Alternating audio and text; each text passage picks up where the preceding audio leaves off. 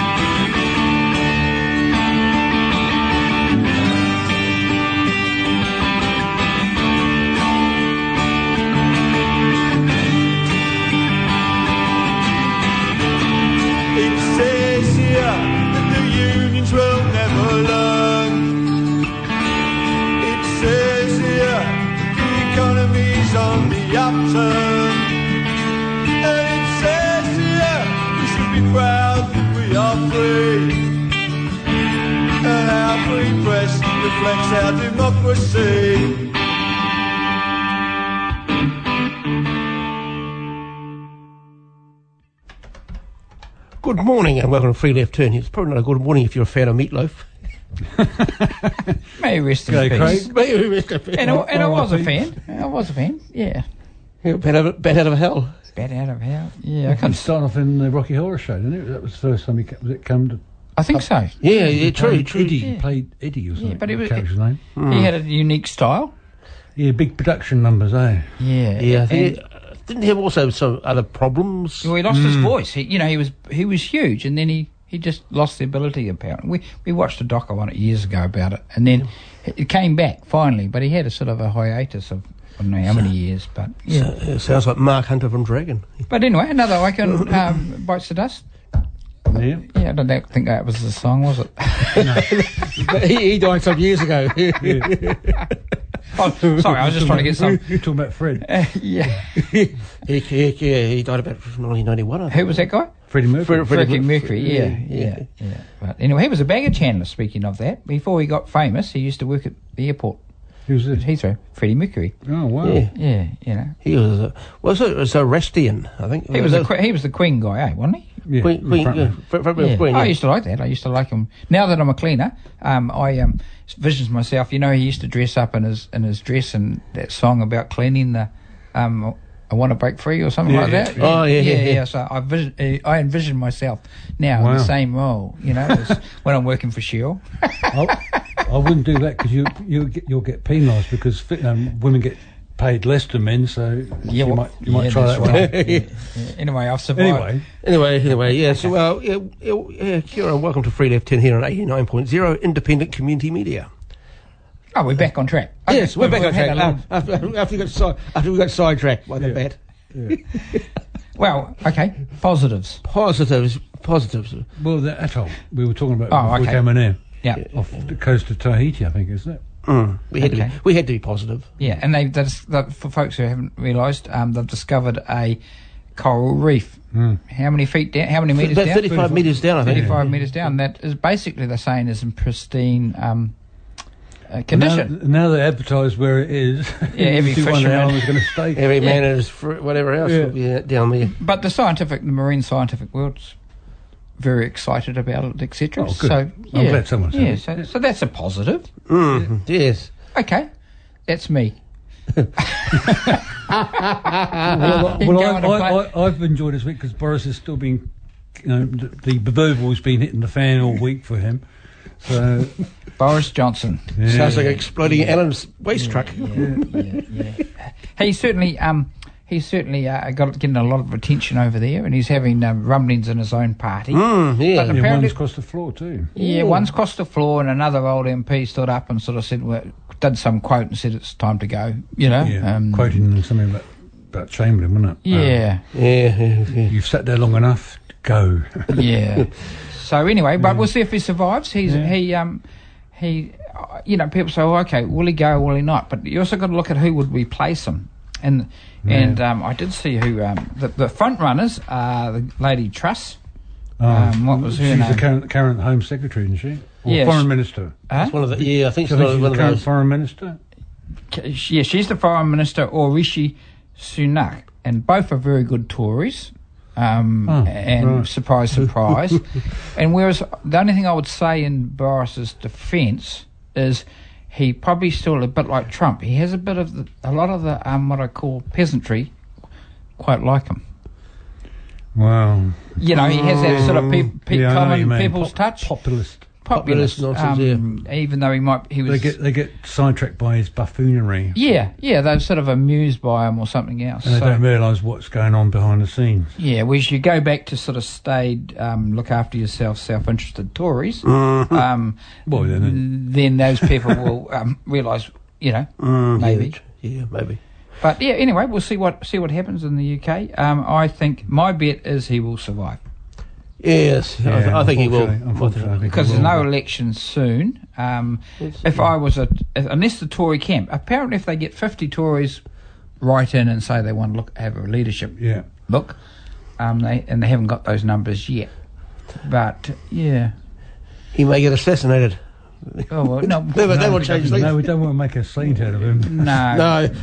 By the exploding proverbial. We don't want to do a Brian Tamaki and there's been enough soap jokes this week. Yeah. But anyway, watch the space on Boris. He might say whether he'll go or not will be interesting. But he certainly distracted it. The whole event has certainly distracted everyone. Mm-hmm. And I think what I was talking to Mick about. I think what's upset the Brits, and this is that it was at the time when they were having their little get-togethers that the Duke died. Yeah, and he died. Queen, there was, and they played on that. They played pictures of the Queen sitting alone in church, grieving for her husband. Alone, yeah. And meanwhile, Number 10 was having a garden meeting.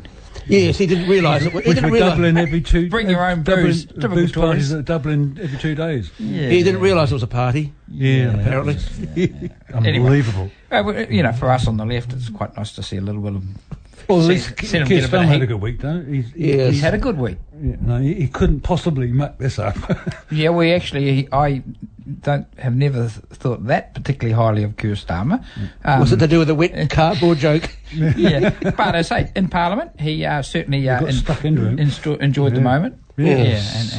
Yeah, but it's early days. The elections in the UK are not till a couple of years away. Who knows? It was easy for Starmer anyway. It was handed to him on a plate, basically. Yeah. Of course it is. Couldn't possibly muff it. Botch it. Anyway. Yes. So that's 2 good news. What else is good news, Craig? What else is good news? Well, I think there's been a lot of fundraising or raising of food and stuff for Tonga. That is lovely to see. They had a big thing yesterday in Mount Smart. Yeah, Brazil's been coming to quite a bit too. So it's been a lot of online stuff about it. And they had that one on the news yesterday. Well, they had a big fundraiser. And I know the Tonga community have been all in for supporting it. But hoping other elements of the community have been chipping in as well. Individuals or businesses. Do you realise, I just had a bit of a look this morning, there is the last census, which is probably not not accurate at all, I wouldn't think, knowing the hash they did of it, but that there's 80-odd thousand Tongans in New Zealand and 70... in 2018, so that may say there's probably 90,000, and there's 75% of the Tongan population live in Auckland. Yeah. So no wonder they had a big event in Mount Eden. They did, Mount Eden yesterday. But a high percentage of their GDP is money going back from Tongans overseas going. What do you call that? Remittances? Is it? Is it sort of like a remittance, or you just send money? I think they always sending money back to the families. Yeah. Because didn't they? You'd remember this? Didn't they used to send the upper class in Britain? Didn't they used to going off on a side track here? Didn't they send the sort of wayward son? They'd give them a they'd be called remittance people, and they'd be sent to Australia or Africa or to make their own way in the world. Yeah, and they'd get a cheque or a bank. Yeah, often. I listened to a story about one of them anyway, to do with I think his surname was Finch, and he was one of those connected people. Yeah, and they just got an allowance, like a family allowance. But I think he was totally ostracised, and he was a bad egg anyway, and I think he committed a murder, and he was, for a better word. But going back to Tongans, New Zealand has been to the forefront, and so we should. Tonga's one of our neighbours, and going back on and even on that, that's where you do need a navy. You need ships that can go and respond and that. So I do understand that, and that's what we should be using our military for. And that's what we've done. Two frigates have gone in it. Was it 2 frigates? Yeah, I think it had. One Yeah. aircraft. Have we got 2 frigates? Yeah. Okay. Yeah, and they had to clear the airport because they had to clear the what they had to do was because of all the dust. They had to clear the airport so the planes could land. Yeah. And I think it was basically volunteer force, and they just swept it by hand. Yeah, by hand. Yeah, got the ash off the runway so the planes could come in. But but the whole all Tonga, all the outlying islands are covered in ash. Well, it must be the wind must go that way, does it? Yeah. Well, it came. I think because the volcanic islands is north of Tongatapu, which is the main island. Okay. So I think it must have blown south. Well, I suppose it was a big explosion, so it probably went round in a circle like a nuclear bomb for a while. Yeah, I just so they'd be desperate for drinking water and food. That's what they're asking. And medication, bottled water is what they're looking for. Yeah. And I suppose if you don't have rain, the dust, depending on how much ash falls, etc., is what you can still salvage out from your crops. And the trouble is, the rain can end up forming acid rain. But that too. Yeah. But and you can tell by how close ties are because people were quite emotional when the phone was cut off. They couldn't talk and they were worried about mum and dad. Yeah. So no, it's I'm pleased New Zealand has stepped up and we've increased our aid, and New Zealanders who can, I'm sure, will be given or supporting that sort of thing. But so hearts go out to the Tongan community. It's certainly and my heart also goes out to the wonder what it's done to the marine life, etc.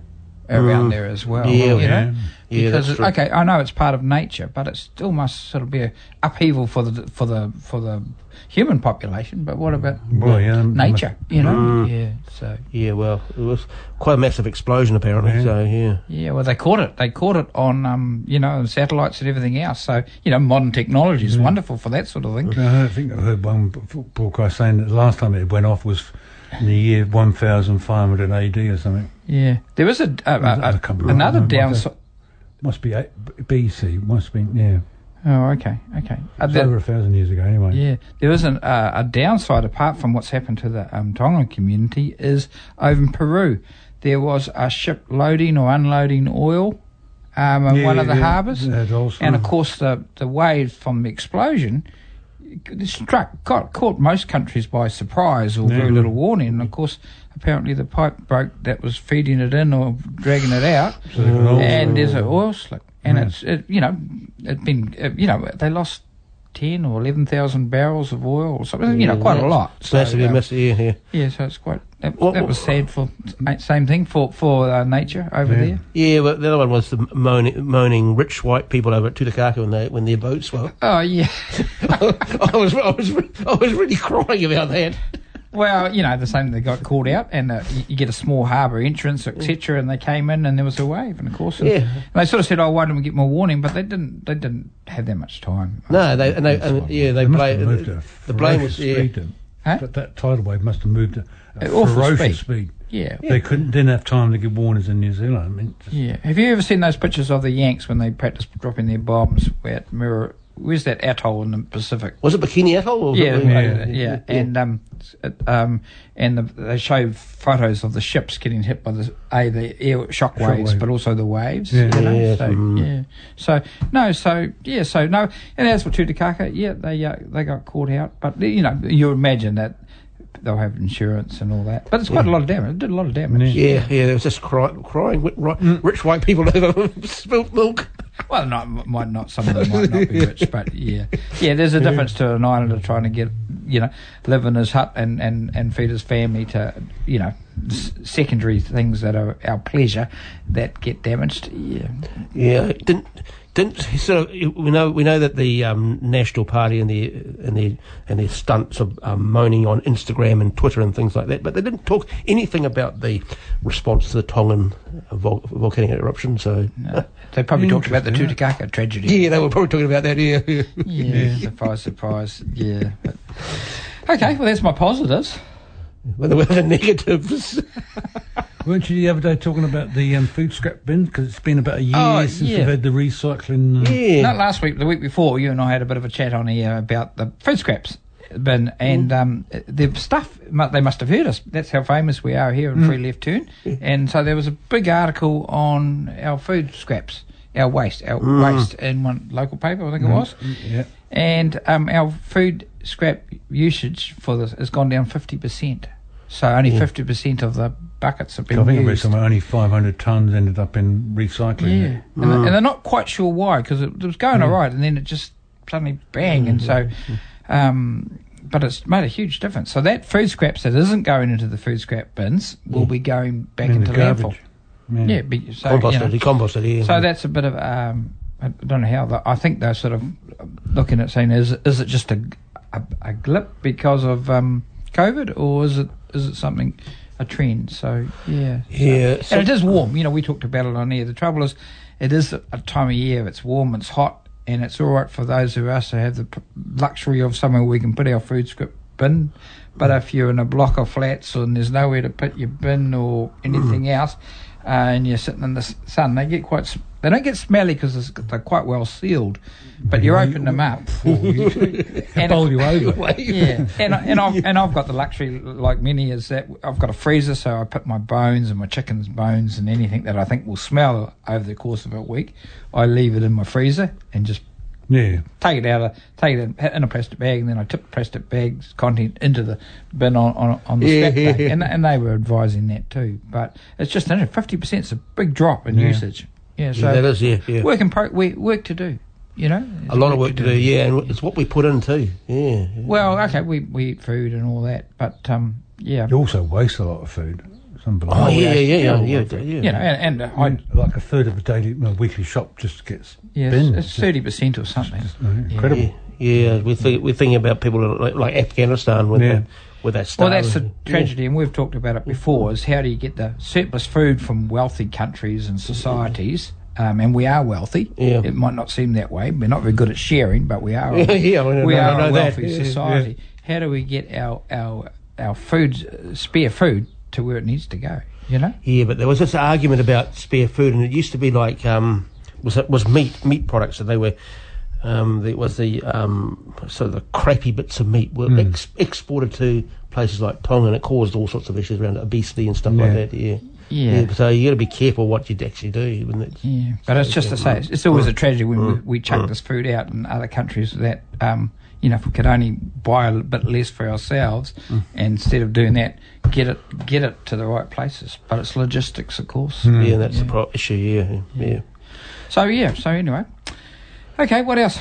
Yeah, but speaking on that, on the rubbish front, you know how they talked about getting rid of the old black plastic bag. Yeah, we still see it.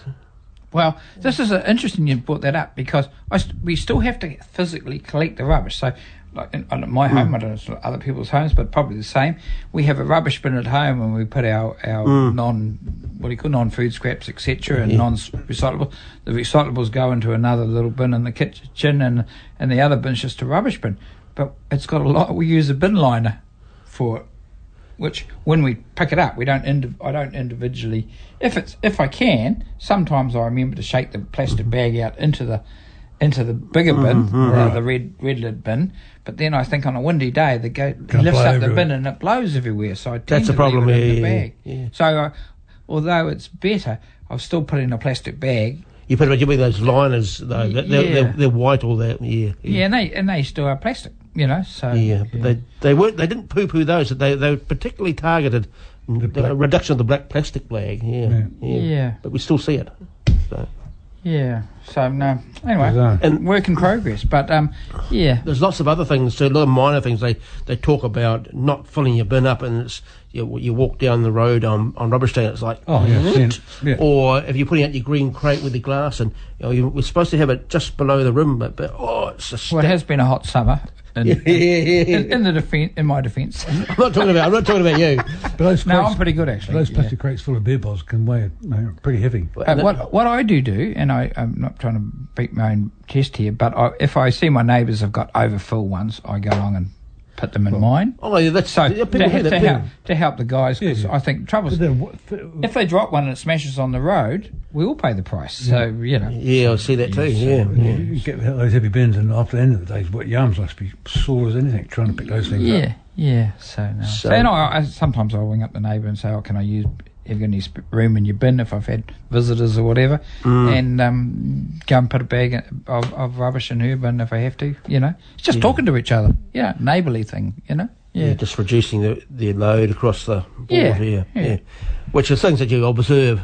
They did tell you when you fill up your green crate, you're supposed to not have it just below the lip. Yeah, and that gets recycled, so it's a good thing. So as I say, rather than people saying, "I haven't got any room," and chuck it in the bin, it's far better if your neighbour's got a half a bin of glass recycling.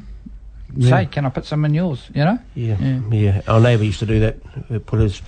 We had two. Okay, this old green crates you have. Oh, we didn't have it full, nor did he. So we just like that. Yeah. But anyway, work in progress. Yeah. So we room get for improvement. Yeah, out of 10, you'd say so far it's obviously just maybe a 4. I agree with that. Yeah, you started off as probably a 6, but we've slipped. Yeah. We have. Yeah. Okay. Well, what else? We got Omicron. If you're a National Party. COVID, Omicron. Yep. Yeah, Omicron. Yeah. Just about to burst through our doors by the sounds of it. Sadly. Yeah. Interestingly, the leader of the National Party indicated that we go. What was his name? Christopher Fabergé. Christopher Fabergé. Indicated that we go straight to green for business. Go straight to green. Yeah. But he said then he denied that he said that. And then, but there's a recording. I've actually heard it. Oh dear. Oh no.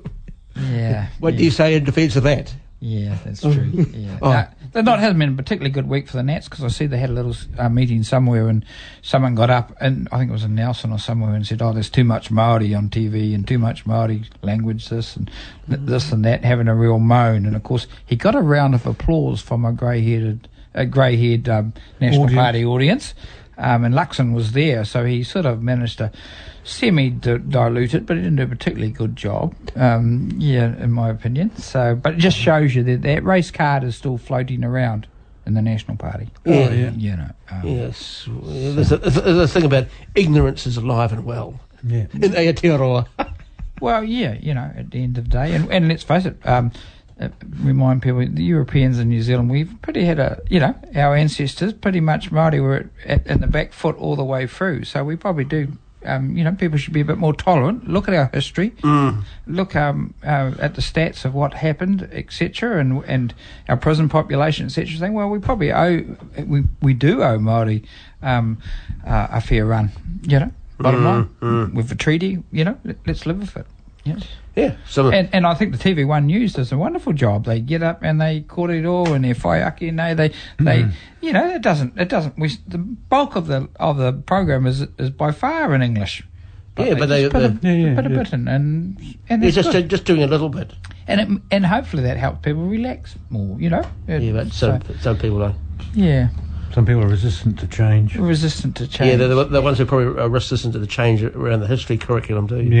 Yeah. So, and as we said before, that's meant to be coming in now, going to be introduced next year, right in election year. So the race card, sadly, is going to be all over the place. And Three Waters, and that's still going to bubble along about too much Māori influence. So. I got a survey online from the Labour Party.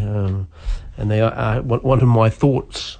Oh, I did that too. And I questioned the 2023 decision for the history curriculum. Yeah, on that it was too far, because it gives your opposition an easy target. Yeah, and it will too. Did you get a response? Probably not. It's just a survey. Okay. They probably. He's just a stirrer. Yeah, and I'm not a member of the Labour Party. Nor am I. But I got it. So I did. I filled it in, and I just said could do better. What's the biggest issue? Housing. Housing and poverty. And they had this list of things that were and you had to pick the 3 important ones, and I looked at them. Apart from the other, they're all bloody relevant. Yeah, and that's often the case with the automatic surveys or whatever. And I know it's hard for them, but they want you to choose which one or whatever, or give you, and to say some of them are pretty hard to distinguish between. The only good thing is that you did have a room for comments, and that's why. And I've also put the WEAG in there as well. The recommendations should have been. But I also put my main concern is our losing our empathy. Oh, fair call. And I think that's in one way is the root cause or the root worry of a lot of issues. We lose our empathy for the people who are homeless. We lose our empathy for people without work. We lose our empathy for the disabled, etc., because we're too busy looking after ourselves. And that was what was lovely to see about the Tongan community in Auckland. We showed us a lesson in humanity and caring. They all came out because their community back in Tonga. Which is good. Yeah, it was a lovely human thing to see. That could be extended not just for an emergency, but for other social issues ongoing. But there's only a few that do that. There might be fatigue, what they call it, refugee fatigue, or where they just get fed up being asked for money and I think there is fatigue on even issues fatigue because there's so many issues in the world. People, it's temptation is, or the people go, I'll just be blinking. I'll just look after my own little self and my own little family, and I want to look after my grandchildren, but I don't give a stuff about Benny's grandchildren. Until there's a problem, and then it's like, we need more prisons. Yeah, that's not the solution. Sadly, but that you get that feeling. So that's what I put as my biggest concern. Is our losing our empathy. Worldwide that is worldwide. I've got a couple more. What's that? I see an Oxfam. The Oxfam report came out, and you'll be pleased. It's positive news for 10 people in the world and their immediate families that they've managed to double their wealth since March 2020. So to those of you in those 10 people and their immediate families, they've done very well. Meanwhile, 160 million more people have been pushed into poverty. In other words, they earn less than $5.50 a day US. So sobering thoughts. And it's not just the 10, of course, because you have the 10 richest people, but then you have another 20% are doing fine, and another 20% are doing okay. And they've all done, reasonably well or very well in COVID situation. But the people that go and sliding down the other way or at the other way haven't done well at all. Oxfam and Oxfam basically saying we have to look at capitalism, and virtually implying that we have to. What are we doing? How does it work? What's the end result? They're talking about a report that UNRWA, the United Nations High Commission for Refugees, every year the UN body votes for its mandate and to continue its good work, and they pledge money, and the money doesn't come through. So that some of these officials are trying to scramble around, trying to make their shrinking budgets work. Even. And so some people are existing on less than $2 a day. And what highlighted that this for me in recent weeks was that in Afghanistan, where those children or young boys were going out trying to earn money by cleaning shoes to buy food. It's not for a lolly or some discretionary thing. Food. This is food taken home for family. And the atrocious thing about it was that one family was actually living in a hovel basically, and they were burning plastic to stay warm. And it was just a soot on their faces. Reminds you of the images the painted images of children who used to work in the coal mines in 19th century Britain. No fun for the poor in Afghanistan. No. Especially when the world could do something about it. We have all this wealth in the world, and yet we have all these countries, and America's responsible for Afghanistan and its mess it's in. America's holding on to all this wealth, and it's, when I say America, the influential in America and its friends around the West, when we could be doing something about it. What they call freezing assets. And who gets punished by it? Not the person that you might be trying to get the head of the Taliban. He'll still be feeding himself. That's life. His family. But whereas I say the poor always pay the brunt. in Iran, doesn't matter where, Cuba. Who pays the price for this largesse and this belligerence that comes out of the West? You know, petty, whatever, revenge. Yeah, revenge, I guess you'd call it. Yeah.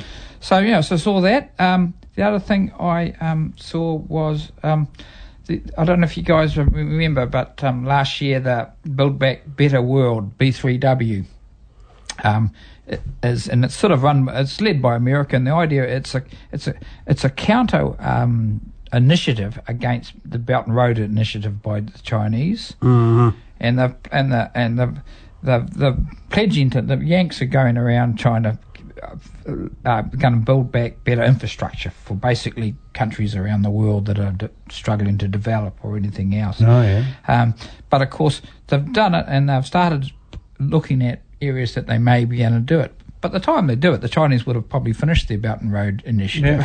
The Chinese are just so much more organised. They'll just move along to the next project. And it's not been done. The sad thing is it been done to really help those people in the world, or is it done just to counter China? And we know the answer to that because they're saying the right things. But talk's cheap, though, right? You pull the US apart, state by state, and their infrastructure is poor. And they've just passed their infrastructure bill. But by the time they get it going, there'll be probably a change of government or whatever else, and then there's what they call pork barrel politics. So the time they have to influence something, one senator or one, to get what they want or do what it's capitalism and free market, but it doesn't help the little chaos, people. Though. It's a shambles. It's a shambles. And they'll get there. America's a powerful country and everything else, but it's messy and it's slow. Whereas the Chinese go. I was talking to you guys this morning. There was dreadful floods in China in August, I think it was, or July, in one of the provinces, and quite a few hundred people died in trains and subways that flooded and all this. Well, they've just put out the report, and I think 90 of them have got 90 of officials, including the head people. About 10 or 20 of them have got criminal charges against them and lost their jobs, and the others have been censured and lost their jobs because they've reacted and said, well, that wasn't good enough. They had warnings about the rain and they didn't react. The meritocracy, they're saying if you're not doing a good job, you shouldn't be there. Somebody else will do a better job. Yeah, whereas we tend to have not just America, but in the West, we tend to have people in jobs that sometimes they're just not good at it. They're inept. And we don't do anything about it. And if they become an inept president of the United States or an inept buffoon of the Prime Minister of the UK, what happens? Then we don't. And China's not perfect. I'm not beating China up, but they are able to react. And China says we're building a railway from that city to that city, it's done. Whereas what do we do in the Americas? I think America just they have left. We're talking about wind power, wind turbines. They've got 8 turbines in America. And they just set up. I think it's Florida. The company that was building these things had to go through 27 government agencies before they got the nod. It's just. But if you have an external threat, all that paperwork, all that red tape gets swept aside and presidential order. All done because there's an external threat. It'll be done, but just mind-bogglingly. But it's sort of reflective of history for both, say, the USA and to a larger extent the Great Britain, because I was just watching a couple of YouTube's episodes regarding the Second World War, particularly the war in the Pacific theatre, and in particular there's two events. How come the Great Britain lost the Singapore to the Japanese? How did it easily fall? And how did Philippines easily fall? It basically comes to 2 words: inefficiency by USA and the Great Britain, and the ruthlessness, efficiency of the Japanese military people. They just hammered them. And I think the Singapore didn't have all the guns pointing out the wrong to way. sea. Oops. Oh, he was. Oops. And they didn't even have a rotation. I heard one rumor. I don't know if it's true, but the Japanese war plan was based on a book written by a British military officer about how to, you could go about taking Singapore, all those islands, and they literally used it as a blueprint. There's one event in the battle of the Malaysian Peninsula. Yeah. It was called, I think it's called the Battle of Slim Town. Yeah. And what the Japanese did is that they drove their tanks down the road at night, and there was nothing. There were units of Allied forces there, but they did nothing to hamstring them. The road was not mined or blown up or whatever else. Yeah. They just went. Well, yeah, and the mindset was, I still think, well, the army can't get through, but as I say, the Japs used bicycles and everything else, and just went through the jungle paths and whatever. And also there's the idea of racial superiority that. Yeah. Oh yeah, we can just go Boston. boo, and the Japanese will fall down. Yeah. So yeah, they got a bit of a humiliation, of course. Yeah, and in China as well. So it's just efficiency. Yeah. So hey, can we talk about Ukraine for a bit? Yeah. America. I just see this week President Biden had a 2-hour. Well, that must have been. I think it was 2 hours. It was a shockingly long. Was the audience still awake at the end of 2 hours? Was the paint dry? Could the audience actually understand what he said? Terrible delivery. Yeah. Well, it wasn't a very good delivery. He should have got a Specsavers. Yeah. Well, there's nothing wrong with being old, etc. But he's trying, instead of being old and saying, "I'll just put my glasses on and tell you what I think." I'm doing. Yeah, you know, he's trying to. He runs. Every time he runs across to the stadium, you think, "Oh, please don't trip, please don't trip," you know, because you know. He is. Every time he does, I keep seeing an imaginary Zimmer frame in front of him. He has that stance like he's going to trip. Stumble. Yeah. And okay, you know, in his day, anyway. he was quite a capable politician. I didn't like a lot of his politics, etc. But he's quite capable. But he's a bit long in the tooth now. It just to me, and I think to many, he's just looking like he's past his use-by date. And this is the leader of the. Well, they think they're the leader of the free world and the wonderful people in the world, but you know, he's basically the leader of a country that has so much power in its military and everything else. It's quite scary. Yeah. So the Ukraine, you know, to me it seems like, okay, they're having this standoff and we're all getting dragged into this sort of whose side we're going to be. Yeah. And of course, who wins from it? The military complex. The military industrial complex. And who are they? They are wealthy families around the world. They own everything. So, okay, and there's people employed in factories and everything else, but in factories and other things. But, of course, it means that we're just ramping up. We're just ramping up like a Cold War. They'll be making money out of us. Making money out Italians, anyone who's in the war, armaments, be making huge sums of money. Yeah, so I just wish some common sense. I wish we had a bigger peace movement in the world. You know, after the First World War, there was a huge peace movement came along to try and say we'll never again and all this. And we sort of need some sensible heads to say, okay, let's calm down, let's just pull back. But there's so much money in selling arms and like Ukraine. Ukraine wants all this. They're pouring arms into the Ukraine. Now, whether the Ukraine's paying for it or not, it'll be the American taxpayer, the British taxpayer, the Australian taxpayer. Yeah, that's right. You know, and that's why you have to have an enemy. Well, they're the enemy, they're commies or whatever else. Look at what they're doing. So the taxpayer sucks it up and goes, oh, yeah, well, they're an enemy, so we better make... Yeah, okay, if you want to spend an extra so many billion on that... And not only will the taxpayer cover the cost of that, they'll willingly sacrifice any civil liberties they've got in the interest of it. Oh, let's just They'll be sold apart. Yeah. And, okay, you can take some of my freedom away because it's a national cause. But. Yeah, look at that wonderful jet plane going over there. Meanwhile, I'm living in my hovel, drinking polluted water. Is probably what, you know. Sounds like Flint. Oh, yeah, it comes to mind. So, yeah, I just think we need to calm down. The Ukraine, you know, okay, in a perfect world, but America got upset when the Cubans brought in the missile crisis and all that because it's next door. That's a different story now. That's a different story. Whereas Ukraine, okay, it's entitled to be an independent country, but it's got its own issues. The Ukrainians have fought amongst themselves for a lot, and you know, it just makes me nervous. We need some common, calm heads to go. Okay, how can we solve this and calm it down?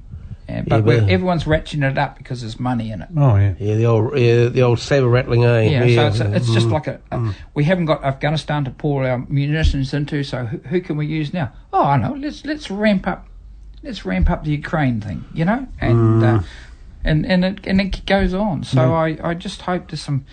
I have a little bit of hope in the Germans might be able to calm things down, but not with America and the Russians. And the Russians have been hard-headed, and they are going, no, we don't want offensive weapons on our doorstep.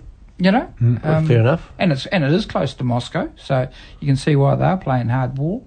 Yeah, well, I just worry that a nut job or whatever who's got a few badges on or wears a uniform on any side suddenly starts it off, and how do you stop it? Yeah, once you open the genie at the bottle, yeah. Can I? And I just onto that is I see Tulsi Gabbard. She stood as a Democratic presidential candidate, and she's she's from Hawaii. I think she's a representative in the I don't know if it's the House or the Senate, and she's the only one who said, "Look, we need to calm down. We need to just." Let's think about this, because the result's been, if it gets nasty, human beings will lose their lives, and they won't be the ones making the decisions over in America or wherever. So we need to pull ahead and say there is some sensible heads in America, but they seem to be in a minority. They seem to be. They've been sort of, seems to be they've been brainwashed with the Russians are the communists, and Russia hasn't been a communist country for a long time. But they've still got that ideology that's blame Russia. Well, Russia's not perfect, but look at yourselves. Pull your heads in the air. And how do we work this out, or at least come to a detente that we can say, well, okay, we'll stick to our principles here and use it there, but we're not going to have a war, But I think there's too much money in it, personally. Yeah. Well, we've heard that there's British troops on the ground there. Yeah. That's the only troops that we've heard. Yeah. And the Brits have been sending munitions over, over to them. So yeah. But they're saying that the Russians are building up in the east, in the south, and the north. Yeah, they've got three sides. But they might be there for other reasons. Yeah, and okay, how many troops from all the countries in the so-called West? Where are they all stationed? What's happening there? Why don't we hear the story about what everyone else is doing? Yeah, how many troops are US troops are in Uzbekistan or Kazakhstan? Yeah, well, South Korea, all that sort of stuff. Yeah. So it seems practice what you preach. Yeah, I think that's right. Practice what you preach. And America's got military bases all around the world, a lot around China and everywhere else. Why can't we go? Actually, what's America doing? Why is America sticking its nose in the other side of the world? So the question would be how many countries have at least what we call a squad of US troops or armaments there present? Yeah. Yeah. Well, look at Australia. I don't think we've got any, but Australia's got heaps of Yanks there and bases and everything else. Yeah. And they're going to have far more. And, you go up to South Korea, Philippines, what are all those countries? Japan, They're all the Okinawa, it was a moment. Okinawa, and there's others there. That Guam, is it? Is Guam another country? Guam? That's part Hawaii, they're everywhere. Hawaii's part of America, of course. I think for New Zealand was the old... deep freeze station down at Christchurch. I think that was a kind of a pseudo USA base. Yeah.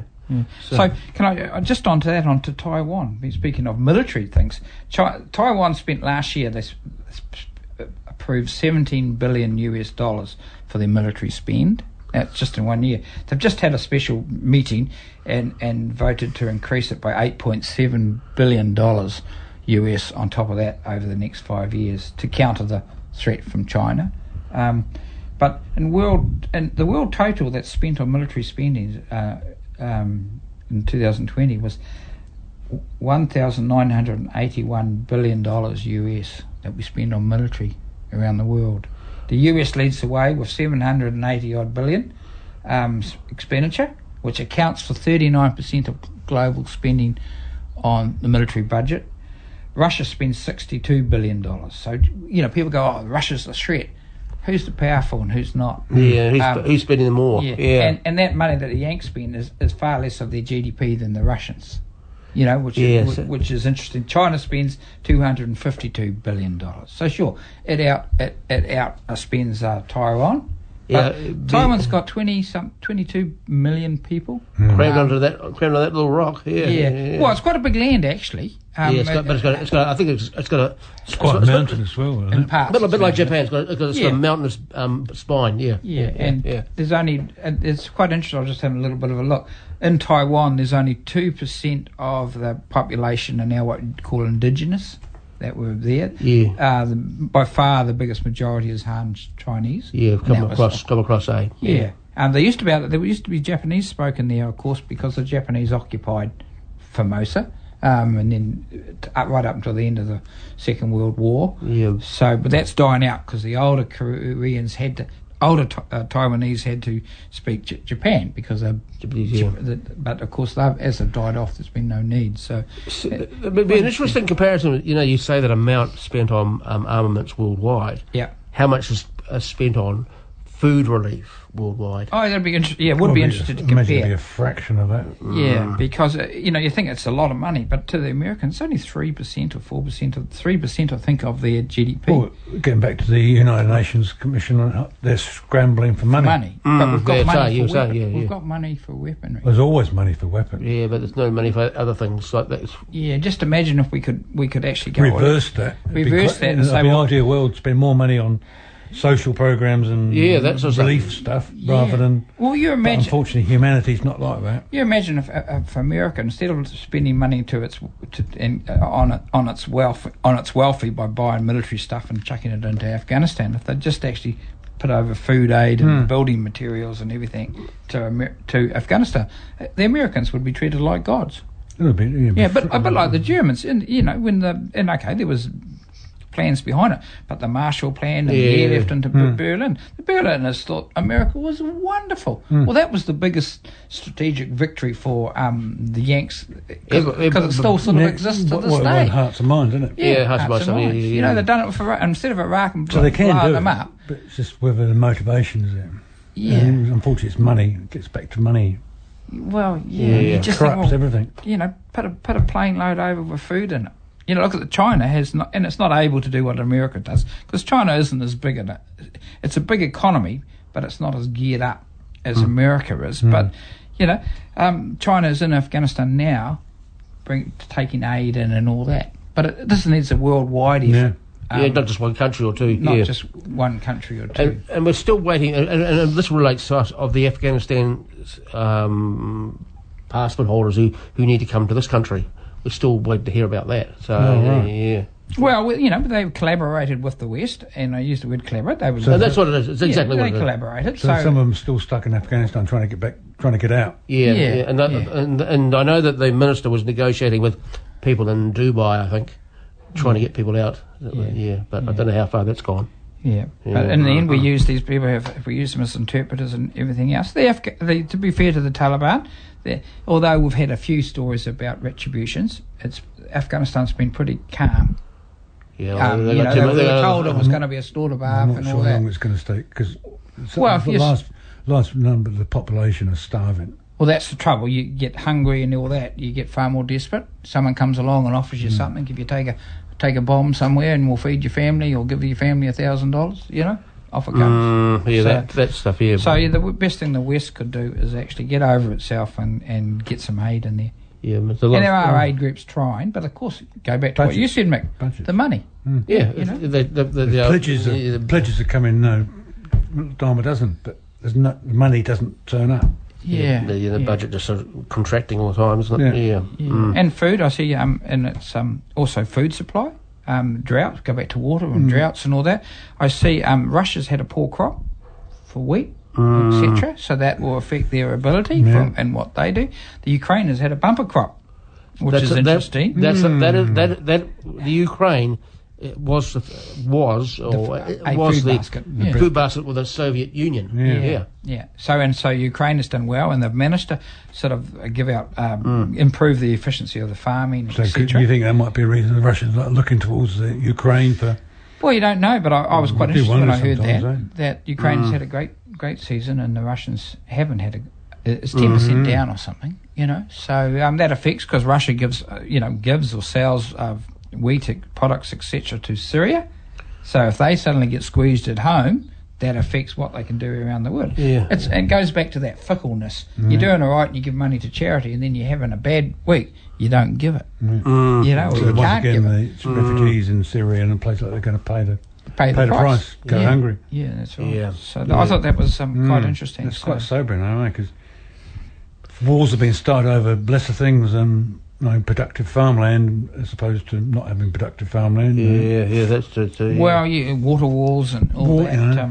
Yeah. It's interesting how you go back to your Formosa one, Fred, where they talked about they're going to extend the amount for their military bill. It's funny how the populace can just sit down and accept that. Yeah. Well, I suppose and I tried to find out about it, but the Taiwanese people, they came across from China basically. They were part of Chiang Kai-shek, is that the name? Yeah, Chiang Kai-shek, and they still call themselves the Republic of China, which is part of the issue. They haven't said, okay, we want to leave. They still consider themselves as the rightful rulers of China, even though they lost the Civil War, and Mao and his people after the Second World War, they had their scrap, and Chiang Kai-shek and his people fled to Formosa, and basically there's still that. There seems to be that there's still that animosity, even though militaristic, both Han Chinese is the majority. Yeah, but you could probably say that across the board against countries who are stretched or increasing their military spending.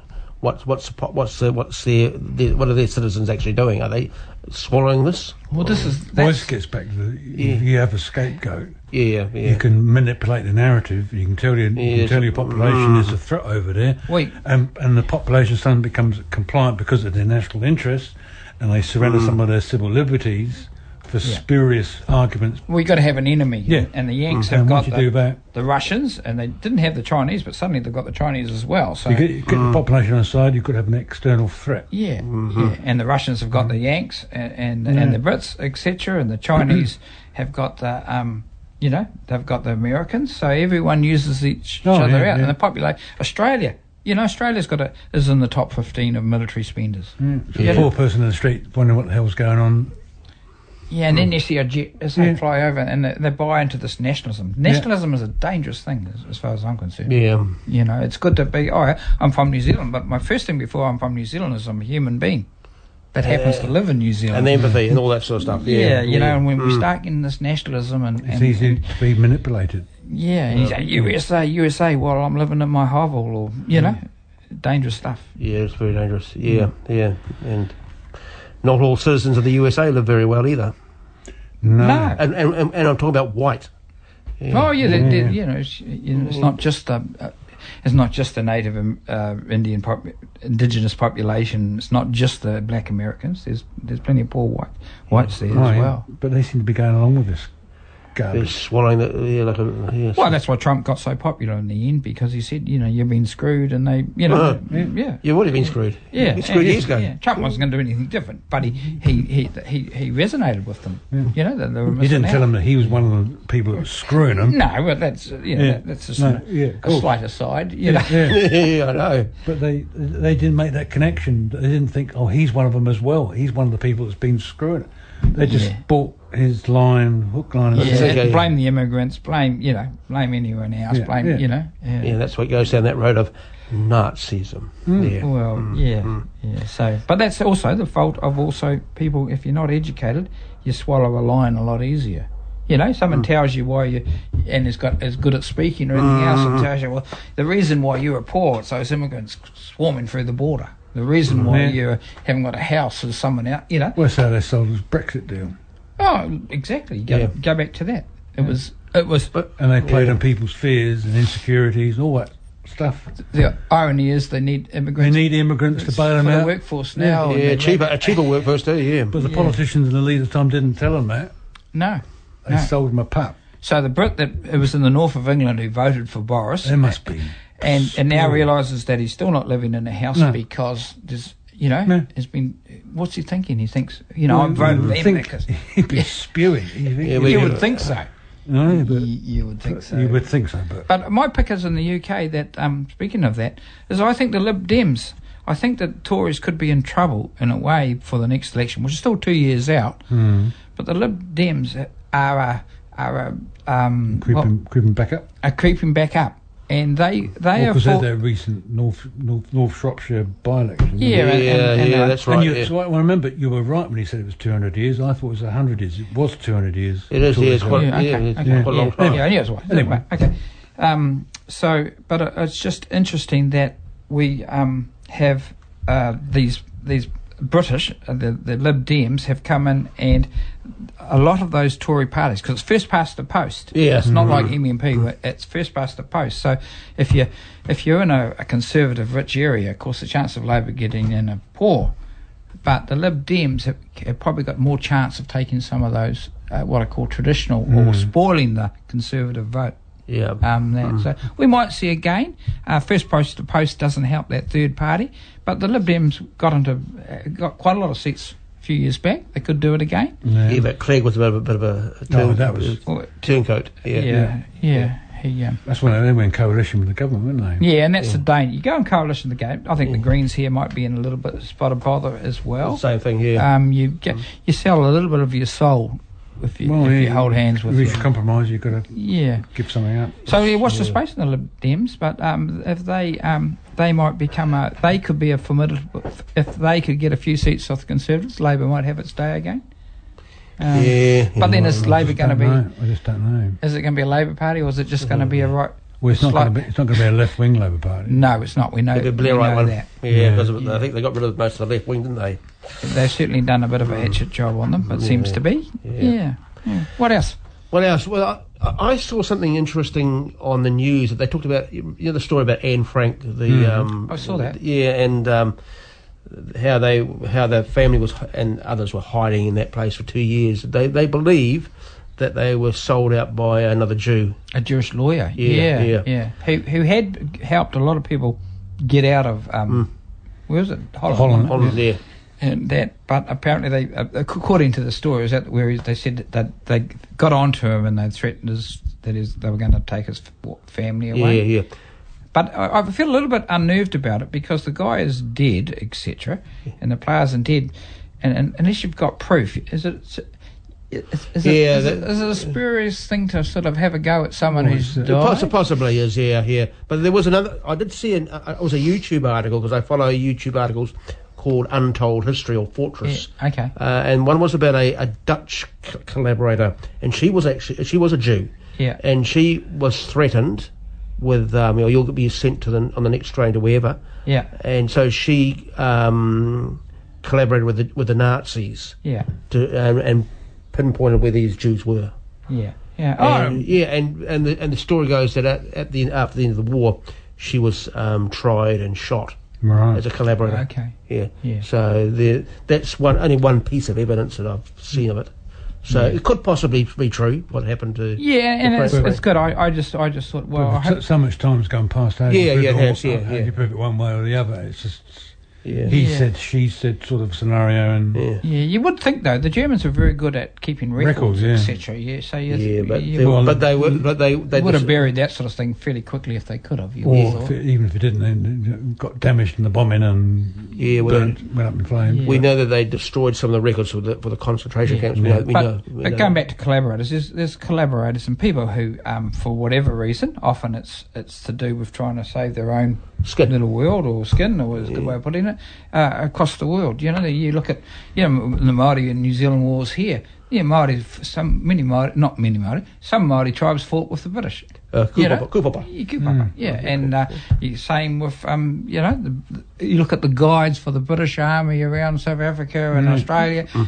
They had indigenous guides, etc. So they would be considered collaborators. Okay. Well, So I don't think there'd be any people that say, "Oh, we all stayed firm." No, that'd be true. They talked about and even the Labor movement here. How many of our parties? We had Labor Party, Labor MPs that end up being part of ACT. Shall we end with that? Yes, because that's a sobering. That's a sobering. See you next week, guys. See you next week. Yeah. Bye. Thanks for listening to this Free FM podcast. If you want to hear more content like this, you can support Free FM via Patreon. Head to patreon.com/freefm89 to find out more.